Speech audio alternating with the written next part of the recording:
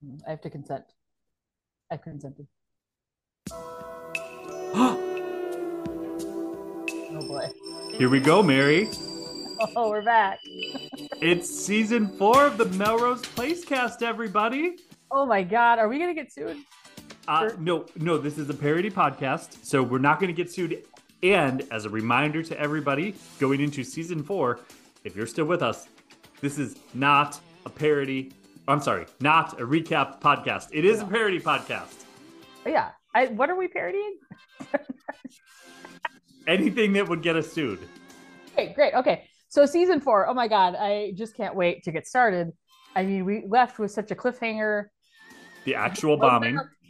Is there a bombing? I don't know yet. There was a bombing, Mary. We saw Kimberly press the button. Yeah, but I didn't see anything explode. And yes, we did, because as we determined, the Lifetime movie of Melrose Place was canon. You saw the bombing. Kimberly is floating in the pool. Oh boy. So that's official. And you know what else I'm so excited about? Darren Star. Thank God he's gone and off to Jersey or wherever. Wherever he went.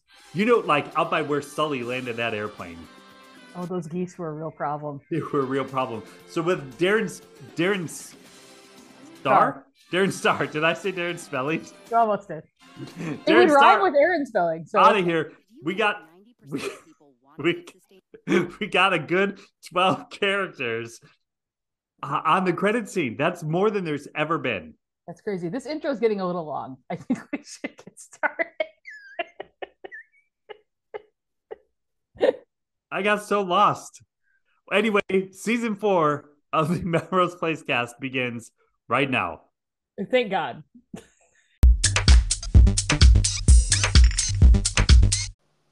Hello and welcome to the Melrose Place cast. Today we're talking about season 4, episode 6, the Jane Mutiny. I'm Mary. And I am Tej, and they're really trying to make Jane interesting. Where are they ever? And it's not working. Yeah, raise your hand if you're in on this, Jane. Nope. No one?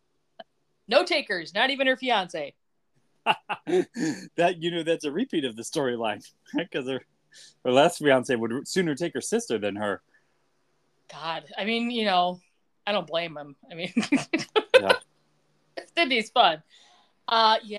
This title also, like, I get it. It's like I get what, but it's just stupid because there's not really any mutiny. No, there's no mutiny. No. Can't tell. Like, are they titling the episodes before they write the script? Is that what's happening? I do wonder sometimes. Like, well, we already put a title on it. Just leave it. Again, I have to go back. At the era that this was in, IMDb did not exist. People weren't, like, the title didn't matter. No, it probably didn't that much, to be honest. They weren't thinking about releasing DVDs. No. They were probably thinking, well, it was on the channel guides and stuff like that. I remember on TV. Uh-huh. I don't think it was anywhere else, was it? I don't know. No, that's where it would be. And the titles couldn't be too long because they wouldn't fit in a little bar. Oh, yeah. There was a character limit. Yeah. So early Twitter, if you will. TV Guide was basically just early Twitter. I've often thought that, actually. The more you think of TV Guide, the more you think of Twitter. So much alike. So much common ground. Yeah. Well, Mary, can I tell you the 3 examples of high art for the generations I have found in this episode? Oh, yes, please. You're not going to believe this. They're actually typified in a quote from one of the characters. I can't believe this is happening. All right. First, I've got from the good doctor herself, Kimberly Shaw. Mm. They're going to keep track of me, Peter. Oh, Kimberly. Yep. Second, from the mutinous Jane herself. After Reed and Jess, you're the last person who should be giving advice. I mean, it's fair, and it was funny. It was quite funny. And then from everybody's favorite chief of staff, Dr. Hobbs. If you're not a faggot, what are you? Oh, boy.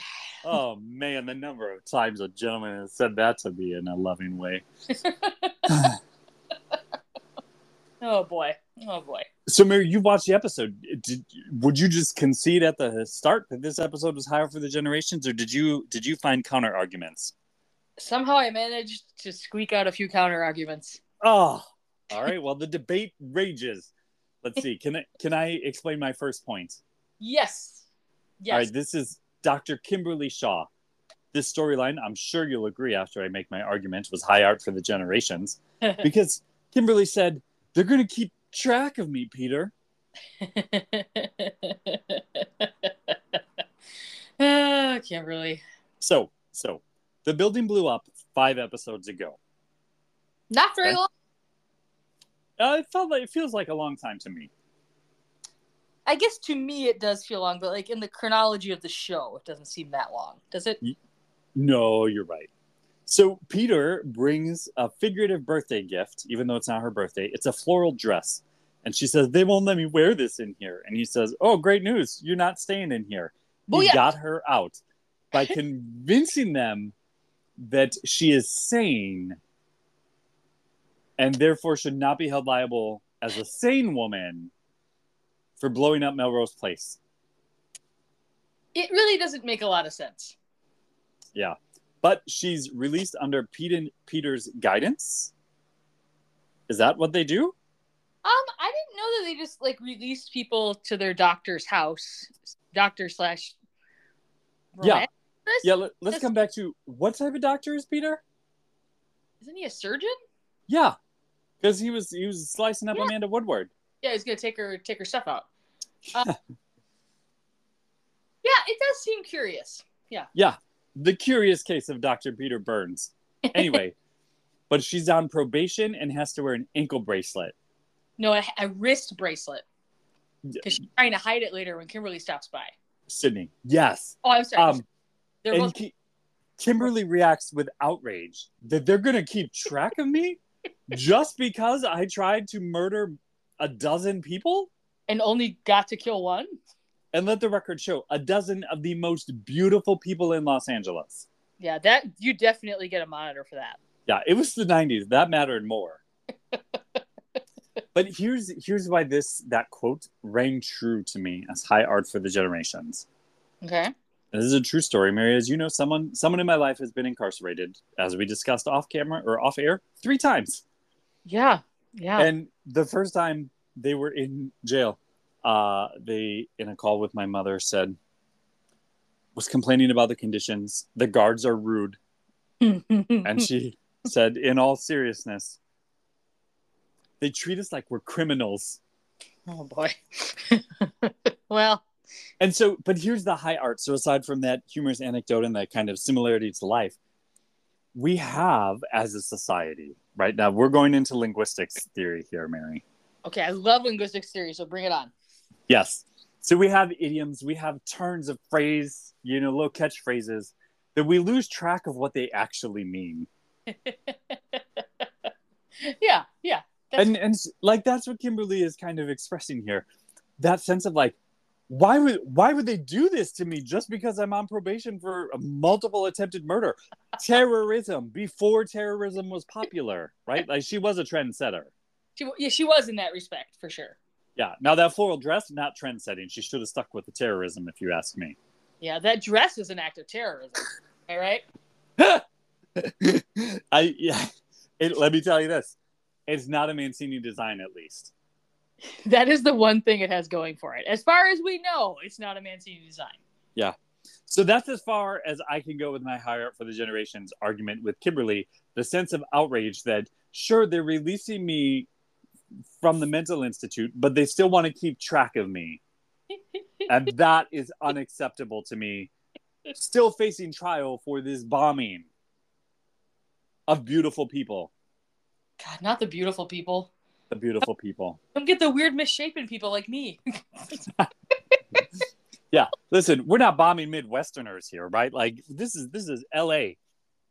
This is LA. That sounds like that Sheryl Crow.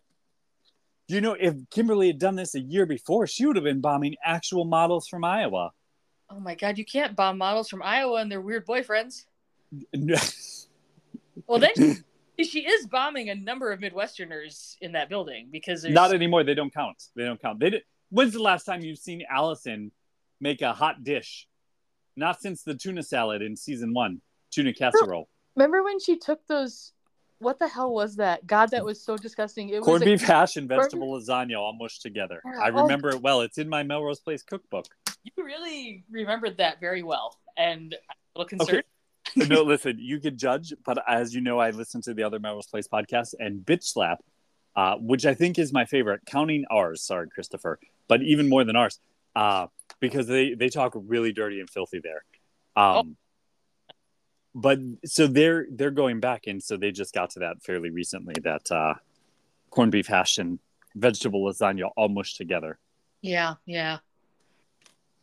So, did they have thoughts on it, or they just happened to watch it recently? They happened to watch it recently, but that's why you're asking why I remember this, and I'm telling you why. You know, I'm sorry, the context had got lost, so I appreciate you. Yeah. So that's my first argument, Mary. Do you accept?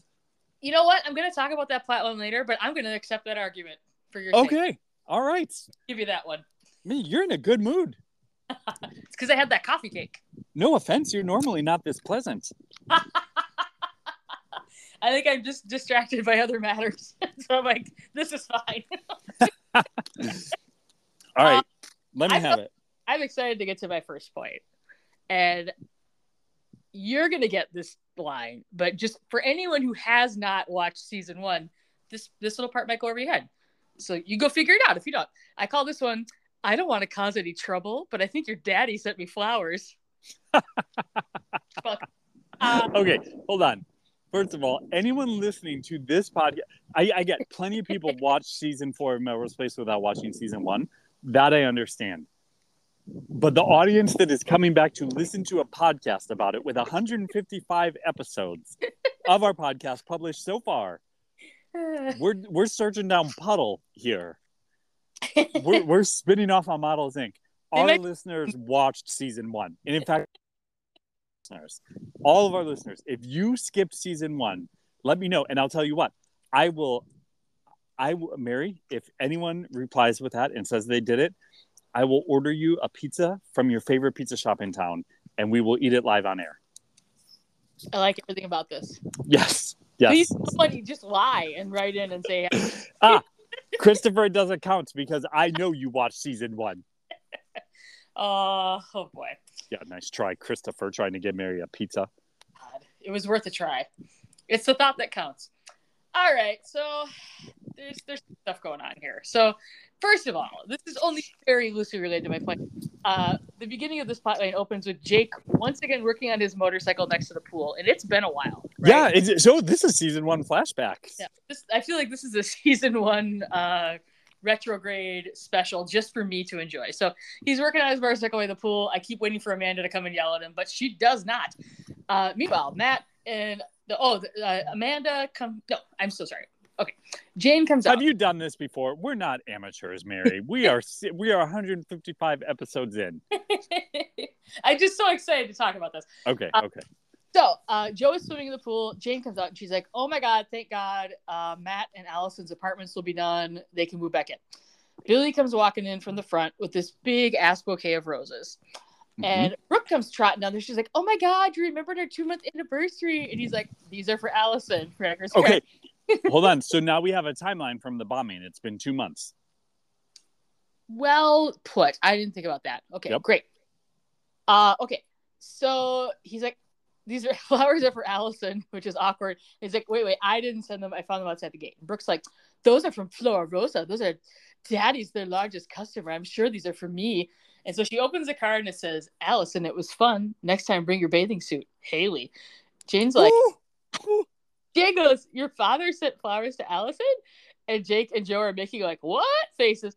Allison walks out of her door and Brooke's like, "Oh, you got flowers." And Allison's like, "Oh, they're beautiful." And Brooke's like, "Of course they're beautiful. They're from my father," which is a weird thing to say. Anyway, Billy's like, are lots of daddies buying huge bouquets for their daughters? Let me assure you, not mine. After they demand a divorce? Brooke is a special character. Billy's like, "Yo, Brooke, it's none of our business. Like, leave her alone." And Brooke's like, well, if Daddy wanted to keep it a secret, he wouldn't have been so obvious. Maybe Allison wouldn't mind telling us why my father sent her flowers. And Allison goes, actually, I would. And she leaves. Next day at work at D&D, they're having a meeting. Brooke has to give a status update because she's supposed to be getting new clients. And Amanda's like, put out a press release, so you should be getting calls. And Brooke's like, I've got leads. Amanda's like, they better be good because you got to keep plum accounts if you want to keep a plum office. And Brooke has this job because she blackmailed Amanda. The blackmail backfired, so she doesn't have anything on Amanda. So she shouldn't have the job anymore anyway. Yeah. So the blackmail is failed. She's out. And if the blackmail is still good, it doesn't matter. She can do whatever the fuck she wants and keep that job. I mean, I guess. So Brooke's like, well, is Armstrong Limited good enough? And Allison's like, they don't even hire ad agencies. They have their own people. Brooke's like, they think it's time for a change. Amanda says, I'm not a fan of nepotism, which is bullshit. Yeah. But if you can deliver, it would be a coup. And Brooke says they will be on board. Later, Brooke calls Allison into her office, and she's like, I had a very interesting conversation with Daddy. Whenever he's sleeping with a new woman, he tells me to mind my own business. And I'm like, yes, as well he should. Boundaries. Yeah. Brooke says Daddy was very secretive about the flowers. What's going on? And Allison's like, I don't know what you're talking about. And Brooke replies, with ice water in her veins, I realize your own father-daughter relationship is unfortunate. She's like, her dad. I missed that line. I must not have been focused on this storyline because I missed that.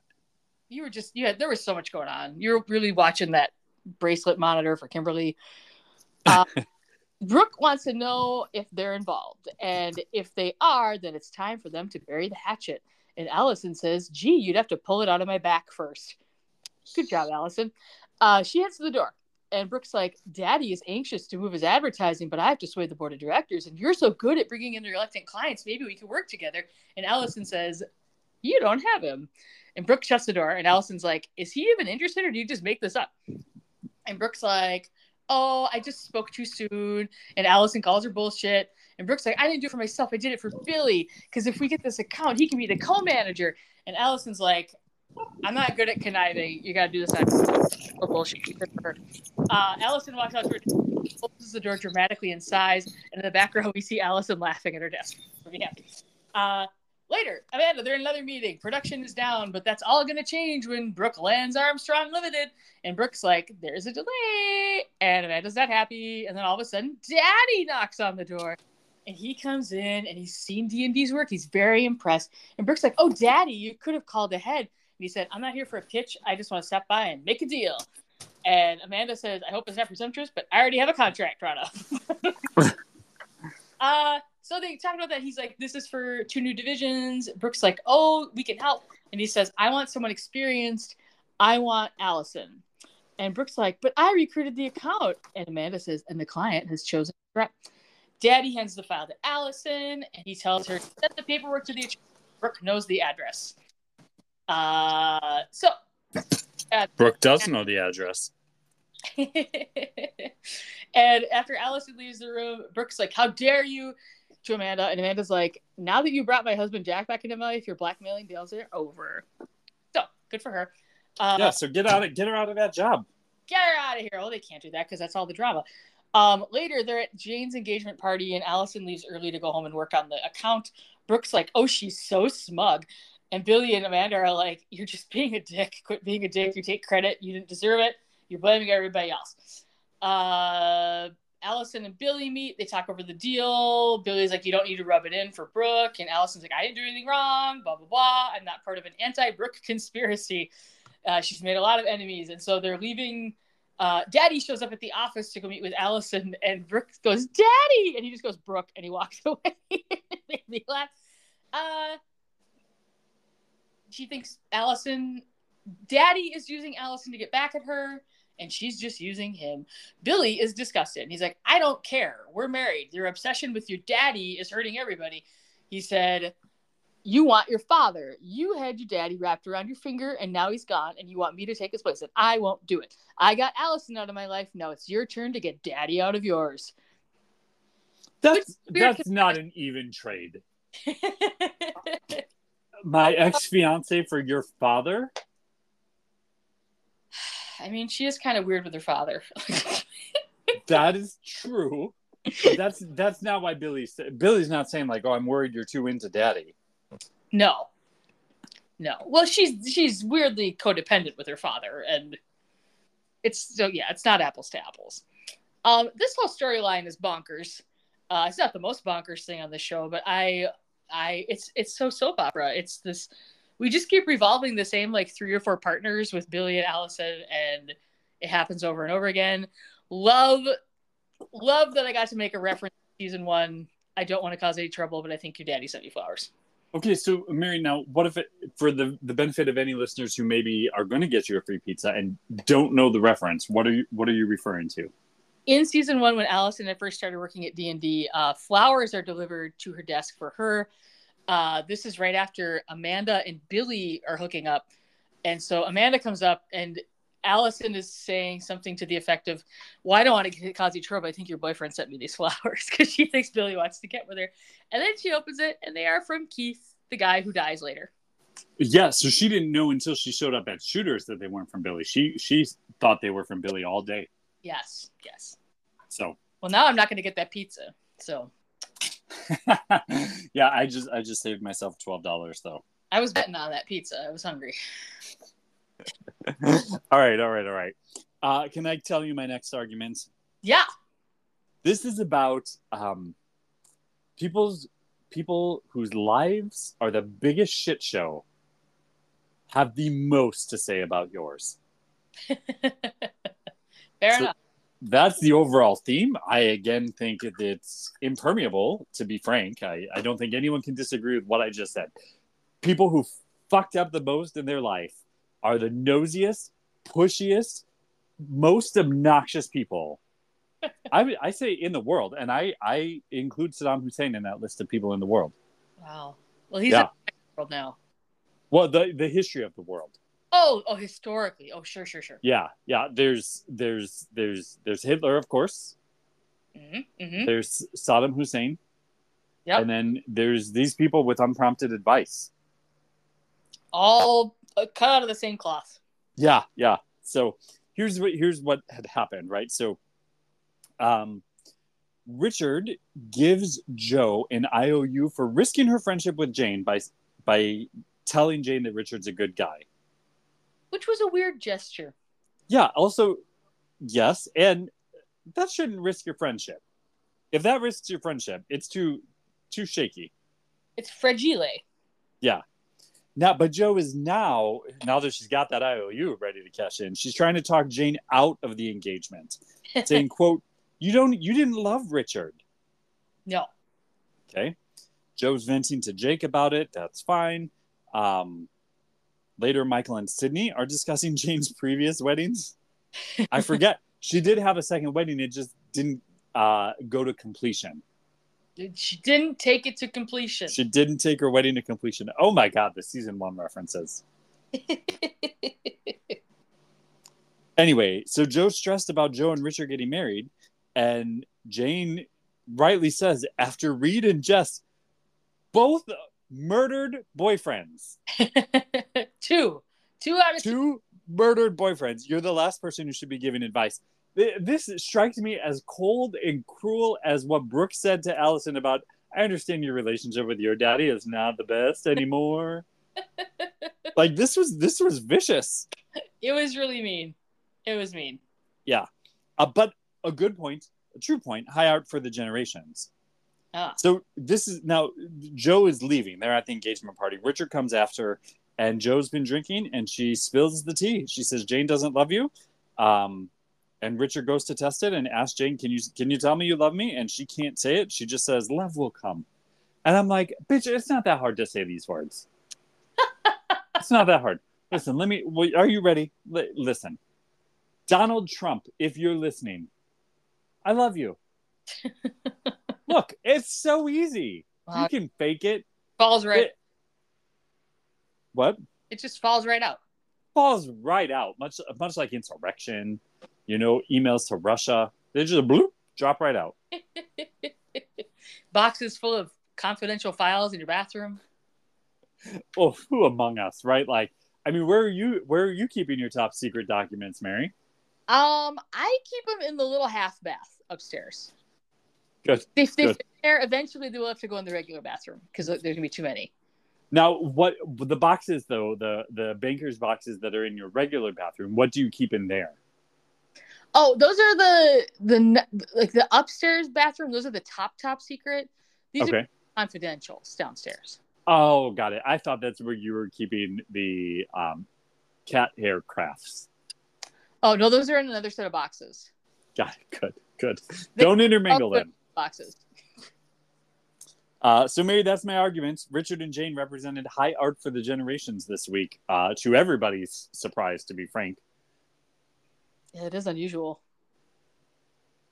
But your point is that the most screwed up people are the ones giving advice? Yes. And here's what we can't decide about these motherfuckers. Are they... I hope no one listens to us at work, by the way. If they made it this far, they're not. They know better. The motherfuckers that do this, I can't decide. Are they living vicariously through us because we're not so fucked up? Or are they trying to bring us down too? I don't think they know they're fucked up. Oh, it's like the sixth sense. Yeah, they don't know. They don't, because they're so used to being fucked up that they don't know what it's like to not be fucked up. That makes so much sense. Yeah. I see fucked up people. I see fucked up people. They don't even know they're fucked up. Well, Mary, I feel like I am spent from these arguments. And I could take a break. Let's take a spin around the patio, so to speak. And then we'll start again.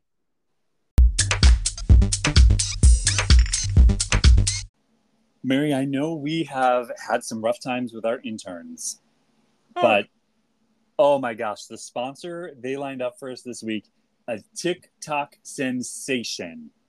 Oh my God, is it a cat? Mary, have you heard of Sister Cindy? She is all the rage. No, I'm old now. I don't know what's going on. I know that based on all the puddles that start with you watching the History Channel. Aliens. Sister Cindy is a campus preacher. I'm already turned off. I'm going to be honest. Oh, you're gonna want to hold on, because this is fun. She went viral accidentally as part of her Ho No Mo campaign. Oh boy! And she went to a college campus, Louisiana State University, to lecture about the dangers of sex and loose women. Oh, so hoes. Ho, yeah, Ho No Mo. Not like I thought this was going to like homosexuals. So no, I thought that too. All right, carry on. Now, remember in this week's episode of Melrose Place, we didn't talk about Amanda Woodward, but Sydney overheard that Amanda couldn't pay her contractor, and so that was all Jack Parisi needed to get in and give some money to pay for the contractor. To which Amanda said, "Sydney's mouth is as loose as her scruples." They use the word scruples a lot on the show. They do. Well, let me tell you what Sister Cindy said, and then it will connect to Sydney. All right. There is a video, and I do encourage everyone to go watch it if you have not, where this preacher, and let me set the scene. She's surrounded by young, virile college students. The young, she's a good blood pressure still. She's yelling into a handheld loudspeaker. Like a megaphone? Yep. And she's wearing we'll call it a Mancini design. Are they culottes? I don't know what that is. And she's got the long, kind of curly, kind of poofy hair, Mennonite hair. All right, I can picture that. Sure. Yeah. Okay. And this is what she says. First, this is where it picks up. If you buy her one margarita, she will spread her legs. Okay. Now, right. Is that how do you think the gentlemen in the audience reacted to that?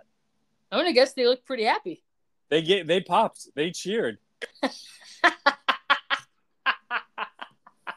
think it's gonna be more than one margarita. I'm gonna be honest. She went on. If you buy her two margaritas, she will pounce right on your penis. These are great tips. Great tips. They cheered even louder. Oh boy. Do you know what happens at 3 margaritas, Mary? No. She will grab your penis and put it in her mouth. What? Oh, they went nuts. That. And she's saying this like it's a cautionary tale. And these boys are like, "Wah!" Oh my god. After 4 margaritas, she will take your penis and shove it in her anus. Oh boy. Well, she might. After 5 margaritas. That's a lot of margaritas. It is. I don't think it's freaking 5 margaritas, are they? Now, I know what you're thinking. What else is there after? Like, what else? That's What true. is she holding back right now? Running out of holes, everybody. After 5 margaritas, she will strap it on and peg you. Oh, wow. Plot twist. All right. Did they cheer? No, they cheered. They went nuts. Those boys want to be pegged so hard. Well, that's nice. Now, Sister Cindy, now this sermon has been parodied. Someone put that to a little beat. Give me 1 margarita, I could give you some head. But never one to miss an opportunity for entrepreneurship.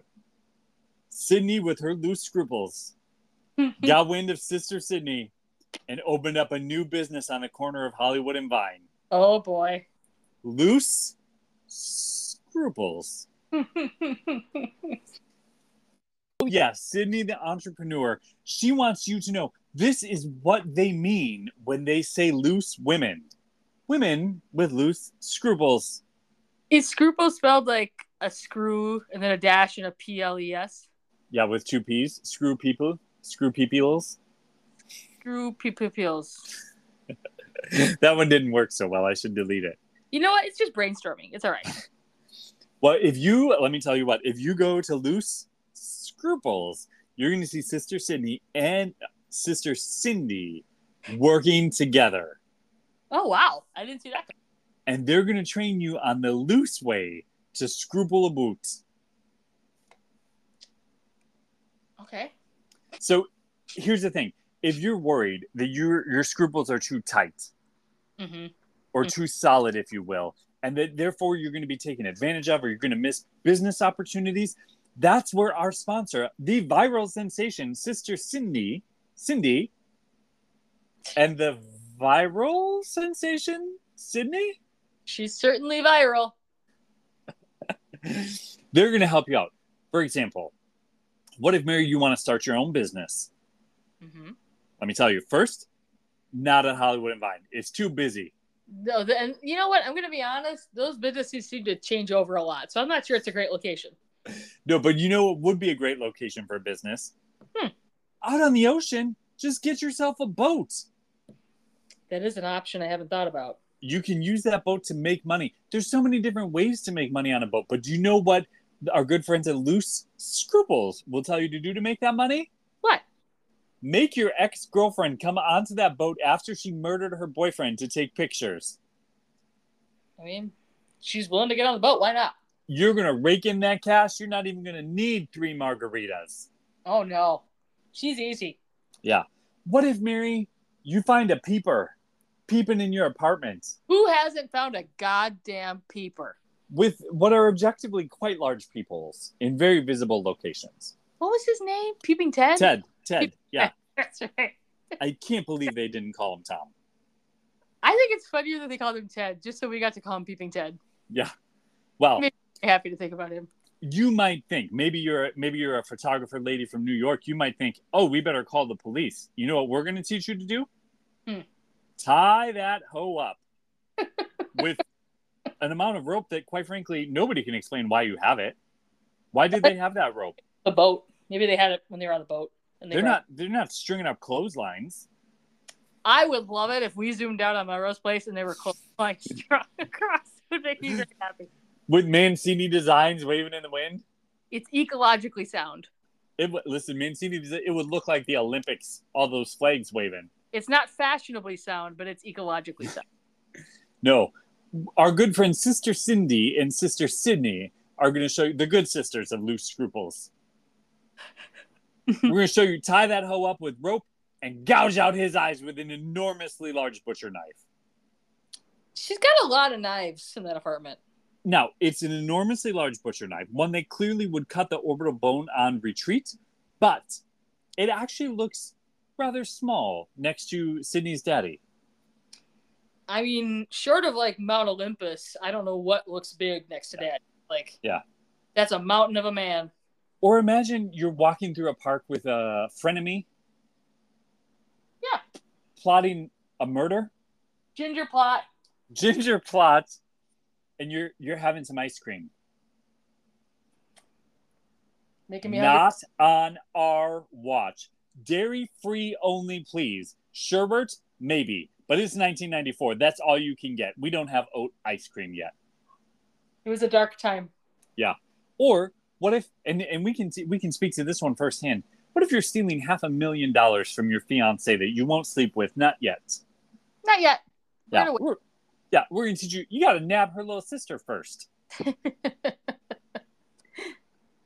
Loose Scruples, Sister Sydney and Sister Cindy teaming up to show you all the wrong things to do and how many margaritas each one takes.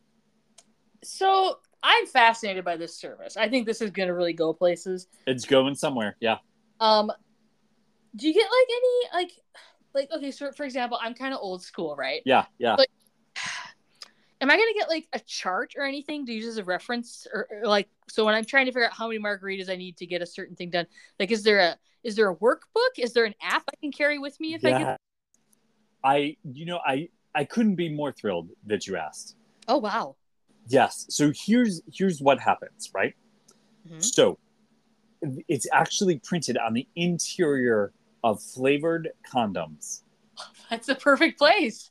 Yes. Now, you will need 2 margaritas to be ready to read them. So, but you'll have a pocket full. Now, again, and we've been saying this for 35 years. Don't keep them in your wallet. No.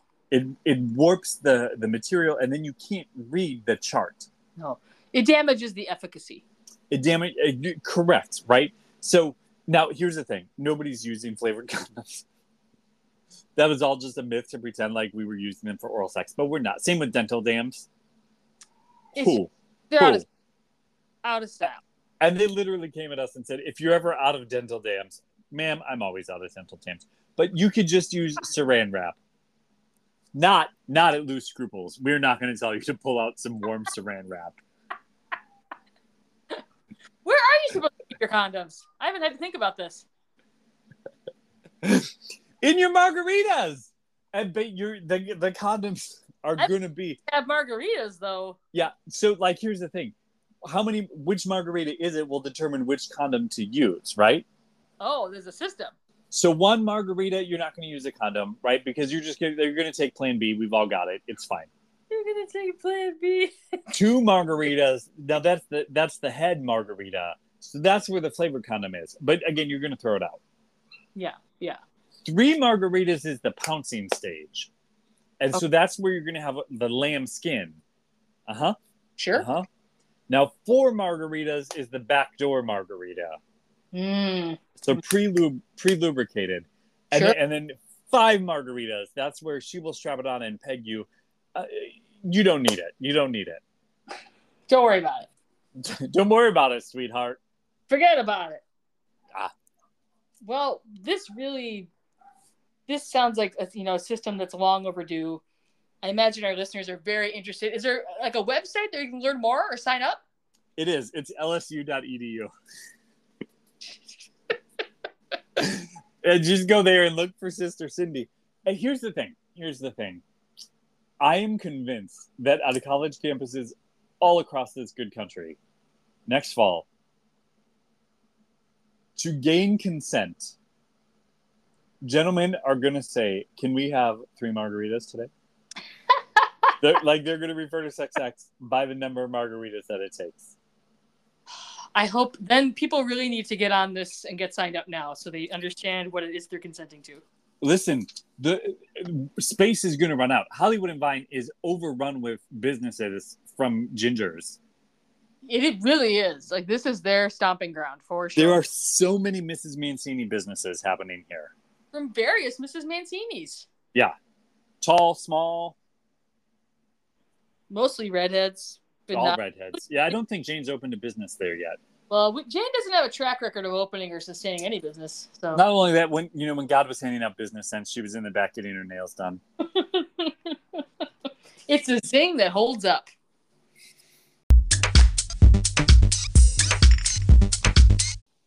And we are back for the second half of season 4, episode 6 of the Melrose Place cast. We are discussing the Jane Mutiny. And Mary, correct me if I'm wrong. We're done talking about Jane, right? Nope. What? Okay, well, never mind. The Jane Mutiny continues. It continues as boring as it was before. Oh, well, this mutiny never ends. Okay, Mary, listen. I know you're not a marketing person. No, I don't know how to sell anything. But trying to increase listenership by saying, oh, we're going to continue just as boring as we may not be the right approach. We're not boring. Jane is boring. Oh, got it. Okay, good. Life of the party. The life of the party? Especially like the corner wall of the party. That's where I am. And listen, listeners, we're the life of the party, and you don't want to be tardy for the party. Don't. Just don't. All right. Mary, you're up next for if you found another example of trash. I know why this marriage would be good for you, but I'm not quite sure what Richard gets out of it. I'm not going to read it. First of all, very weird that Richard gave her an IOU. Very strange gesture. Again, weird that he would feel the need to do that. As he walks away, she notices he's carrying some sketches of men in suits. And she's like, oh, great. And he says, never mind. And so I forget, they don't play that out. Those are his sketches, right? He starts designing now or something in the next episode. I think so, but can we just take a little detour? Yeah. Men's fashion designers. Why?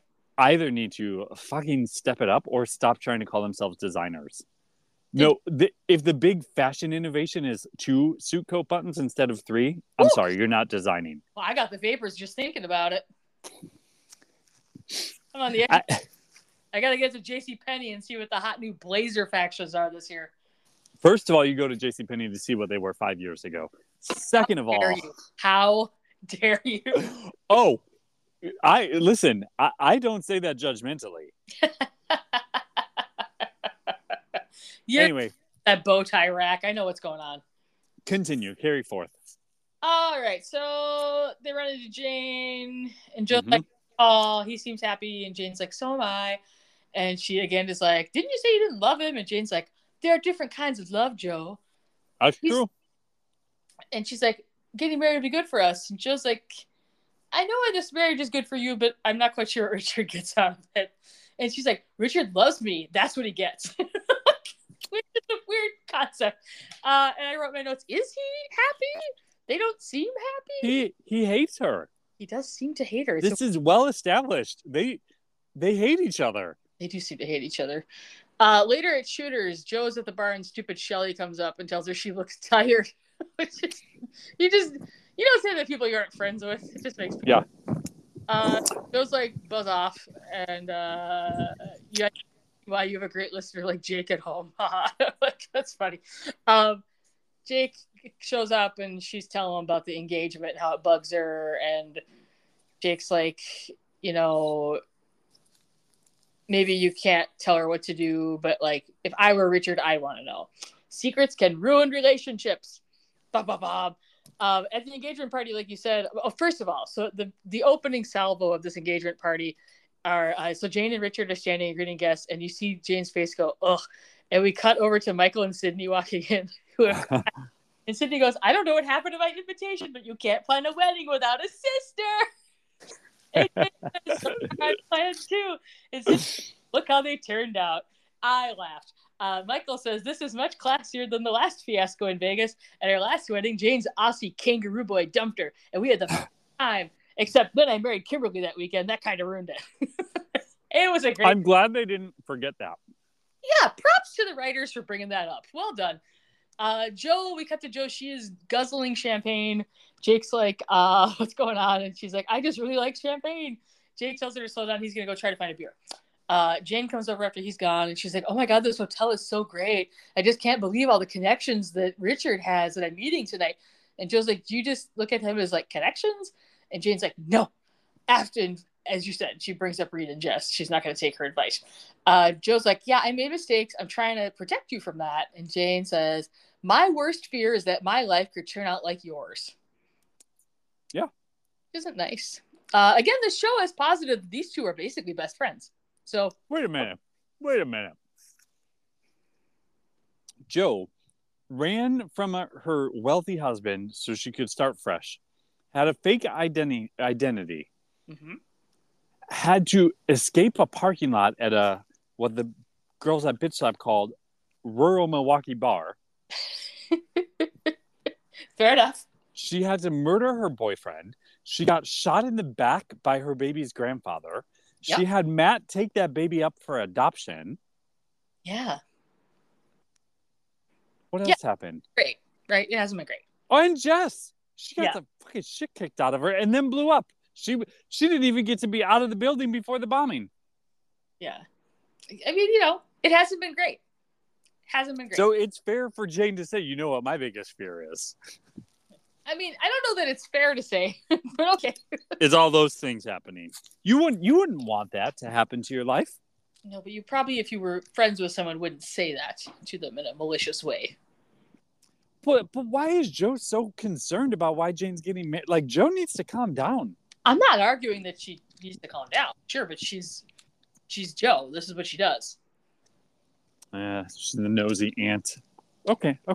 This may go back to your point again about the most screwed up people giving a lot of advice. Anyway, Jane's like, well, if you're not going to celebrate, you shouldn't be here. And Joe gets up to leave. Jake goes to get a cab. Richard comes up and sits down. And that's when Joe spills the beans. Like, Jane doesn't love you. He just says, oh, Joe, you're drunk. And she's like, I am drunk, but I'm not lying. And then the scene plays out where Jane and Richard go up to the honey, and he's distracted when she tries to undress him. She doesn't say she loves him. The love will come later, which is a terrible thing to say to someone you're engaged to. And he takes his coat and leaves. He's gone. He's gone for this episode. Man, I'm sure he'll be back next week. I just find this storyline very irritating on a number of levels. It's very soap opera-y to have an engagement party and someone drops a bomb, trying to break people up, and then they go up to the room and they fight. I think this has happened on this show before. I can't remember when. But like, it should be scandalous, but it's Jane, so it's just kind of like, oh well, like I don't care if she gets married to him. I'm on Joe's side. They shouldn't get married. So good, break up. So listen, I know you stopped out before this storyline comes to completion. But don't sleep on this relationship. It does get interesting, but not because of Jane. All right. Yeah. You know what? I'm gonna not put up a defense on this one. Oh wow. Yeah. Because I want to talk about gay shit. Gay shit. Gay shit. All right. So this is about Matt. So of course I'm gonna win the point. So. All right, you may as well not even say it. Yeah, he's getting a subpoena. You know, he doesn't trust Michael to testify. Blah blah blah blah blah. Fine. The deposition's underway. There was a kind of a hot moment, if you ask me, where Matt was confronting Dr. Hobbs, and he said, like, "Oh, you don't like that I'm gay and I'm in a position of power." And I was like, "Ooh, but I do." If only he could be back in that blue jumpsuit. That's all it was necessary. God, he looked good in that jumpsuit. He fucking did.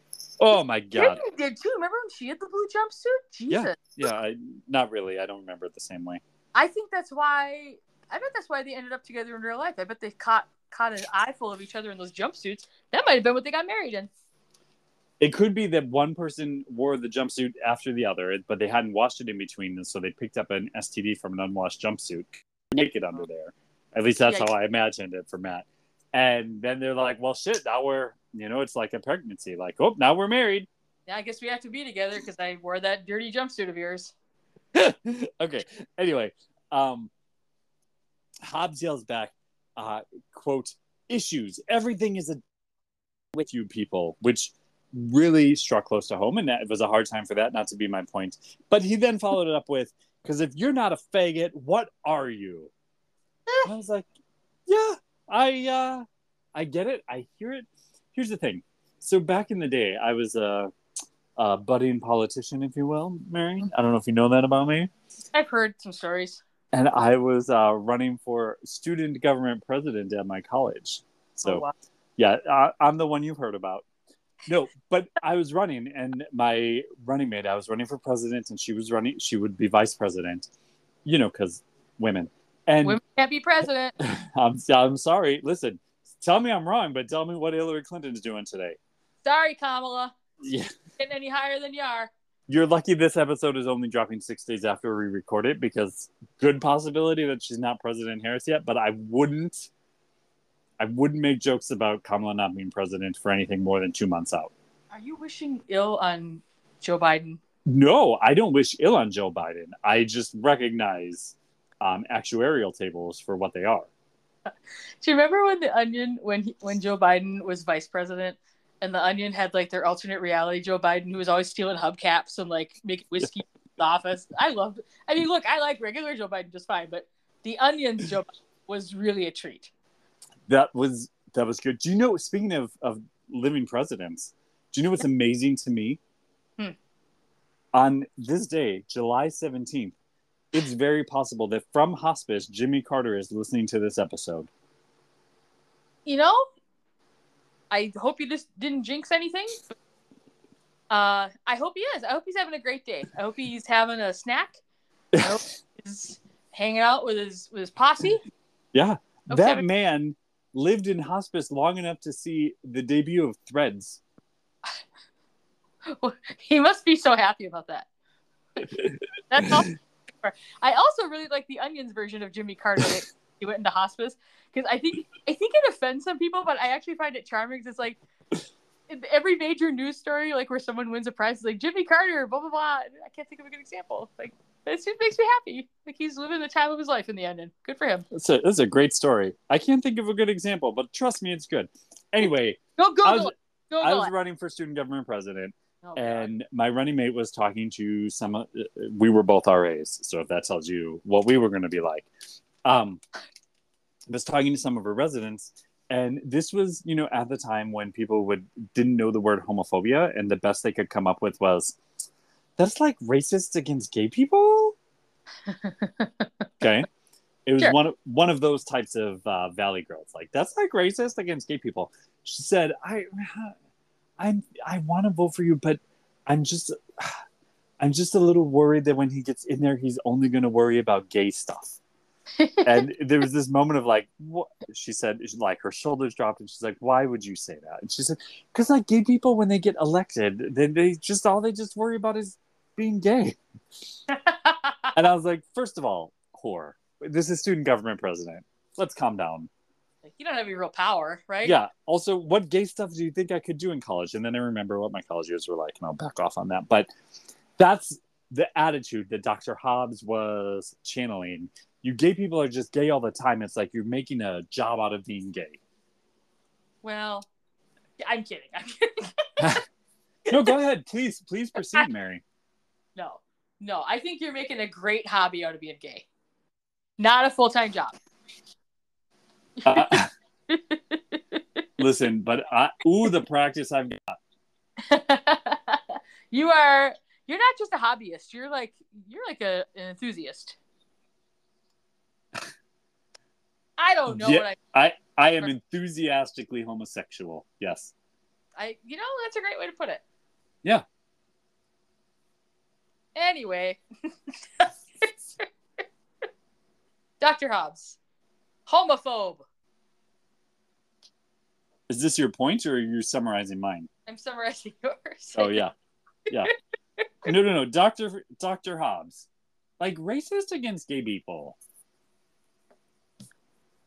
Yeah, he's not. That's your point. Like, I forgot. The point was, what he said was, if you're not a faggot, what the hell are you? Okay. The way, especially back then in the 90s, and this was to a degree what Matt was talking about when his hunky lawyer came up to him in the bar, was the label was so all-encompassing. Like, it became all people knew about you once they knew that about you. Ah, okay. Mm-hmm. Kind of like clowns. Like, once you know someone's a clown, you can't forget it. Yeah, but they still elected him president. I hope we don't have any Trump fans in our audience, because we lose them regularly. We're down 50%. Maybe that's what's been holding us back. All those maggots that are like, oh my God, I love Melrose Place and I love Trump, but I don't know which one they would listen to. And seems like there's probably not a lot out there for them. You know what? If you are that and you're listening, go ahead and start your own. There was plenty of room for one more Melrose Place podcast. Why not? These fuckers too, they're like, oh, we need a conservative version. Yeah, go ahead. Have a conservative version. It'll be called the Amanda Woodward Podcast. Freedom Caucus. Do you know they kicked out Marjorie Taylor Greene for being too liberal? Is that what it was? I saw she got kicked out, but I didn't see the rest. Yeah. And she's too liberal. They haven't been able to kick her out because she won't answer the phone, which apparently was a whole storyline on Seinfeld. That was the thing on Seinfeld. Yeah. That sounds like that would happen at our former place of employment too. Like if someone was getting fired, they would just like stop answering the phone or checking their emails. Oh my God. Some of the people, like, that explains why so many people were never answering my emails. That or they already left and they didn't put an auto reply on.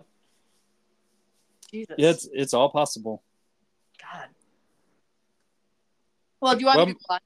It was mine. Yeah, it's yours, and it sounds like we're talking about Kimberly. Kimberly! Dr. Shaw, please. If you're nasty. At least when I was crazy, I didn't know how miserable I was. Oh. So, I won't recap the whole thing. I will say that this episode, I believe, opened with B-roll of that prison and asylum with the 1960s and 70s cars again. So yeah. as you said... Well, hey, they paid for that. They paid for it, and they're going to use it. I think they paid once, and then they got, like, unlimited uses. Kind of like if you go to an arcade and you get, like, a pass for an hour, or the carnival on the 4th of July and you get a wristband. Yeah. Anyway, so Peter gets her sprung out of there. She is, again, mad about having to wear the bracelet monitor, which Peter describes as a device like an answering machine. I'm like, okay. I never heard it described that way before, but okay. They go home. Peter is coming in from a swim in his pool, I presume. While Kimberly's making dinner, she feels like she has to chip in around there. She eyes him up and goes, when do I really get to thank you? Wink, wink. And he's like, this isn't about our relationship. You staying here is about getting healthy. Having you feel good about yourself is all the thanks I need. And I think she wants to feel good about herself with her nether regions. But she's not bringing that up right now. The doorbell rings while he's in the shower, and it's Sydney. And she goes, who the hell let you out? Which was very funny. Yeah, oh, the way Sydney delivered that line. Just the like, oh. They are what? Fun. Sydney and Michael, let me tell you. So Kimberly's trying to hide her tracking monitor bracelet. And she's like, oh, Sydney, don't be afraid. I'm doing much better. Do you want to come in for a drink? And Sydney's like, you might have fooled those medical dimwits, but I know you're a murdering mutant freak. She drops an envelope on the ground that she brought for Peter. Peter comes out and sees Sydney walk away. He picks up the envelope and goes by Kimberly, who's sitting down feeling sad. She's like, Sydney called you a freak, and she's right, isn't she? Most normal people don't spend 2 months in a mental institution. And she's not wrong. Peter replies, Sydney isn't exactly the poster child for sanity, which is also fair. Yeah, Sydney was also in a mental institution. Yeah, she Put was. there by her enormous father. Kimberly says no one believes she's getting better. Peter tells her, don't answer the phone or the door. You're not ready for that. And Kimberly says it feels like she's still in jail. No one trusts her. She can't go anywhere. She's wearing a monitor. At least when I was crazy, I didn't know how miserable I was. She'll never be free. Peter's the only one who believes. Yeah. She did know how miserable she was. It seemed that way. Screaming all the time. She was having a lot of screams. The next day at the office, Sydney is telling Michael about seeing Kimberly. She says she thinks she uses her monitor to beam up to the mothership. Peter walks in and he's like, hey, yeah, she's staying with me. Knock it off. And Michael's like, you know, you're aiding and abetting a wacko. Peter, knock it off. Stay away from her. And Michael's like, I've been ducking her murder attempts for 2 years. She haunts every breath I take. Peter says, that's over. She's not doing that anymore. Michael says, well, look at her file. It's thick for a reason. She hunts people down. A couple weeks of psychotherapy aren't going to fix her.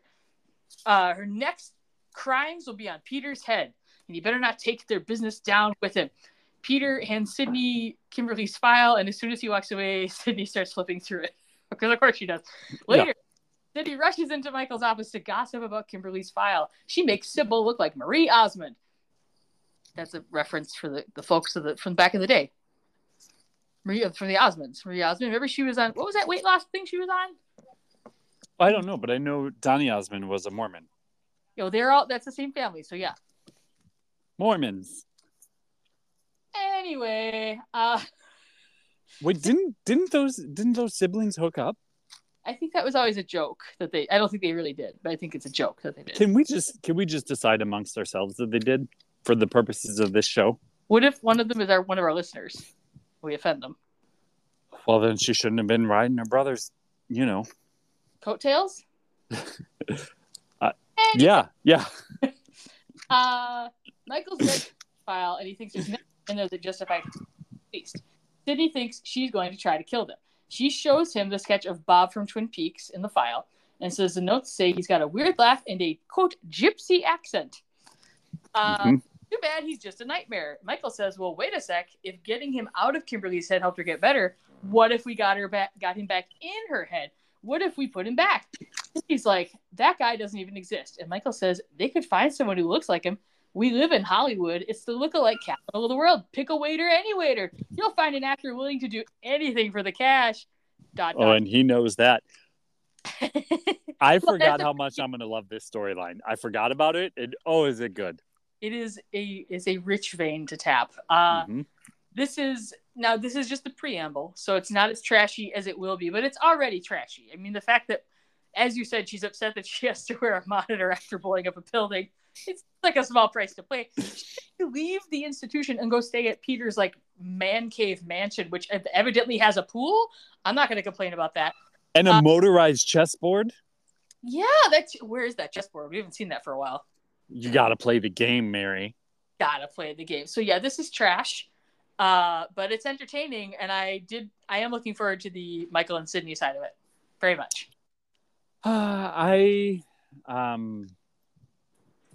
Again, my hands are up. Hands up. I let it go.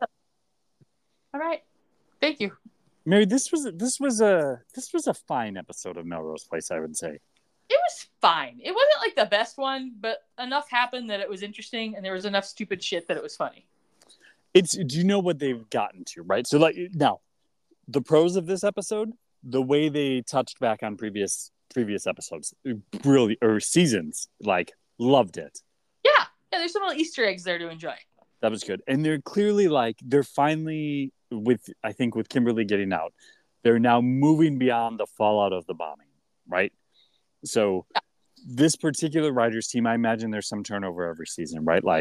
Have now dug themselves out of what was left for them by season 3. And now they're shifting ahead and taking their own approach. We've got Kimberly's a free woman. She's got a microwave on her arm. Michael and Sydney are working together again. I love when those two are together. Yeah. And Matt, is he hooking up with his lawyer now? I don't think so. I wish they would, but I don't think he was. Yeah. Well, there we go. Married, all in all, a good week of Melrose Place. How many layers has Matt had now? He's had the most layers of anyone on here, hasn't he? You wouldn't have expected that. If you asked us at the beginning of season 1, right? We would not have said, who's got the most legal jeopardy? That right. Matt. Okay, first he got gay bashed, and then he got fired for being gay. Yeah, but that was just one lawyer, because he didn't have a lawyer for being gay bashed. Yeah. I thought he had something. Oh, no, you're right. No, that was a cop. Never mind. That was a cop. Yeah. He had the cop. And then his boss found out that he was gay bashed after he called the Latino boy essay. That's what he should have fired. That would have been justifiable. So he had that lawyer. Yeah. He had Alicia. There was another one in there too, though, right? There was something else. Yeah, wasn't there? Oh my God. Season 2 or 3 somewhere, there was something. What did he have? Because he had the legal defense fund, which didn't ever come in handy. I mean, unless he's using it for himself. I never thought about that before. No, I feel like there's been at least 3 or 4 lawyers now. My goodness. Well, let's take the week. You think on that, I'll think on it, and we'll come back. When will his gay crime spree come to an end?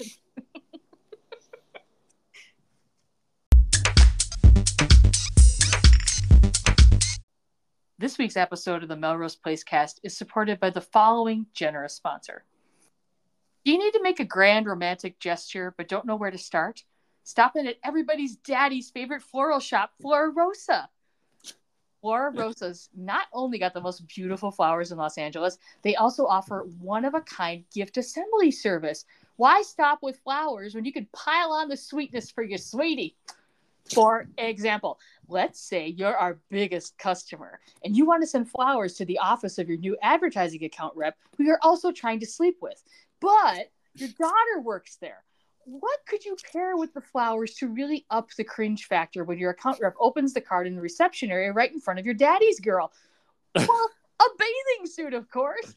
Making reference to that time she fell off the dock next to your yacht and had to sit around warming up on your yacht in a blanket. Mm. Let's say, okay, here's another example. What if your patient/girlfriend, who's just getting released from a psychiatric/prison facility, what are you going to get her? It's like, basically, it's her birthday, right? Okay. Well, you're going to want to get her like a bouquet of wildflowers, right? To symbolize like her freedom. She's wild and free. What are you going to pair it with, though? Some people might say a floral dress, all right? But we think what would look really great is a stylish yet functional bracelet monitor that will constantly report her whereabouts to the government. Like, women love jewelry, all right? All right.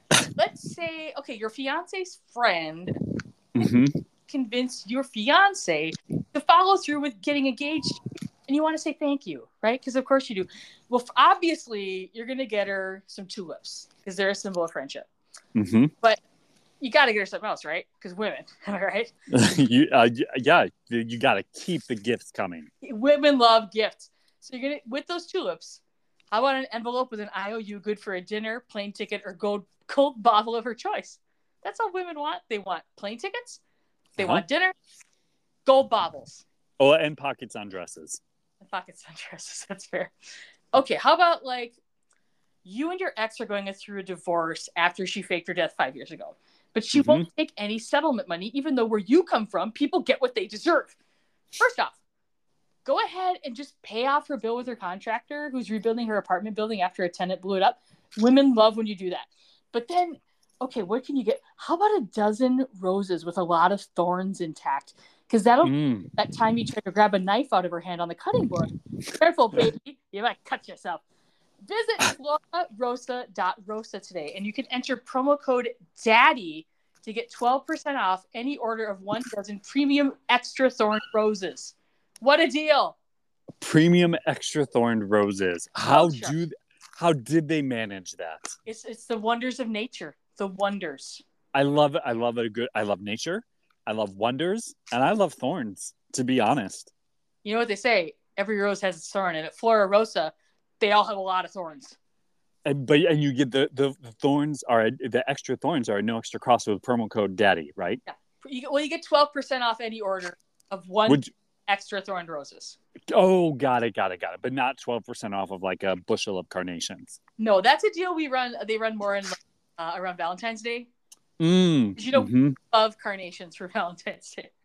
Oh my God. And nothing says love like, oh, they were out of roses. Oops, I forgot to order. They were out of Walmart. Crap. Well, this is so great. Is this like a chain flower store, or is it just in the West Hollywood area? It's just in the West Hollywood area, unfortunately. But if you're traveling there and you got to get some flowers from someone, they can definitely help you out. Okay, can I now I have a question. I have an occasion. Okay. Coming up, and I'm wondering if Flora Rosa can help. Okay. I mean, I don't work for them, but I can try to brainstorm with you. Sure. Well, I mean, you did lure them in as sponsors, so like you've got them on the hook. Oh, I've got them on the hook. You got them on the hook. Almost, you've got them on the thorn, you might say. Yeah, there we go. Yeah. So I have a situation, as you know, I manage a team of people, and Avengers? one of them, no. They feel like Avengers. They feel like superheroes to me sometimes. And I have to ask one of them, I have to have a hard conversation. And I need to say, if you're not a faggot, what are you? And I don't want to be sued for discrimination. That's a or unique to my case, coming on to them. Right? Because it could go either way with me. Oh, so you don't want either of those things to happen? I don't want them to think I'm discriminating against them for being gay, or that I'm asking them to prove their gayness to me live in the moment. All right. So right. So what goes with that?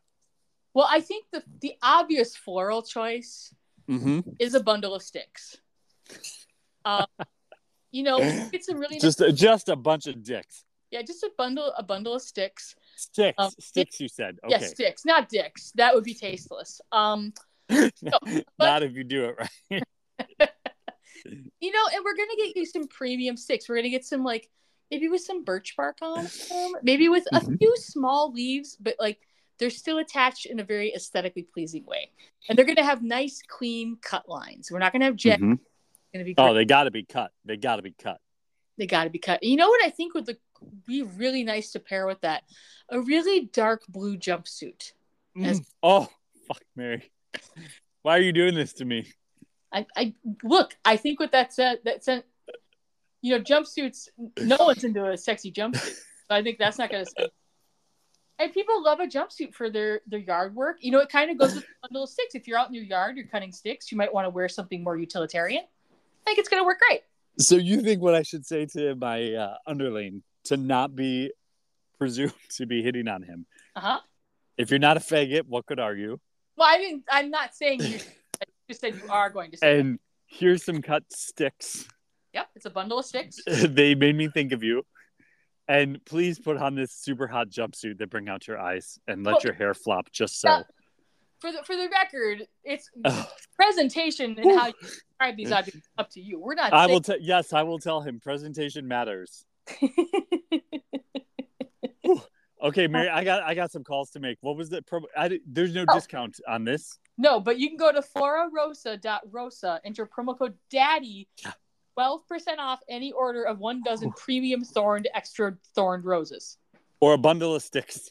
Yeah, promo code won't work, but you can buy them there anyway. They're cut though. They gotta be cut. Oh, they're clean lines. I will tolerate no other scenario. No sharp, jagged edges, none. Yeah, listen, I know I said I love nature, but there are limits to me.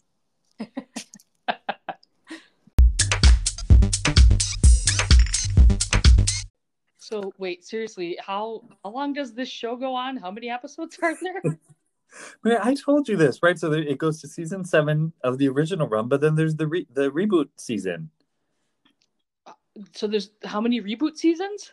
Just the one so far. So far. Okay. But then Mary, there's the Amazon has the true story of Melrose Place movie that we should cover. Oh God, how long? Yeah, and Models Inc. has to be covered too. Wait, what the hell is Models Inc.? It's a 2-season spinoff. Of what? What did they? Of Melrose Place. From the lady from Dynasty was on it, I think. The lady from Dynasty. My God, this was like a whole industry.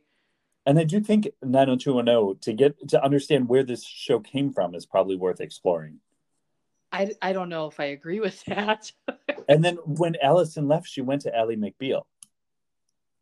Does it have anything to do with the content of Melrose Place? I just feel like, do you really want to be an expert in this or not? I mean, I think you know the answer to that. Okay, so we're in for all of it. Oh, God.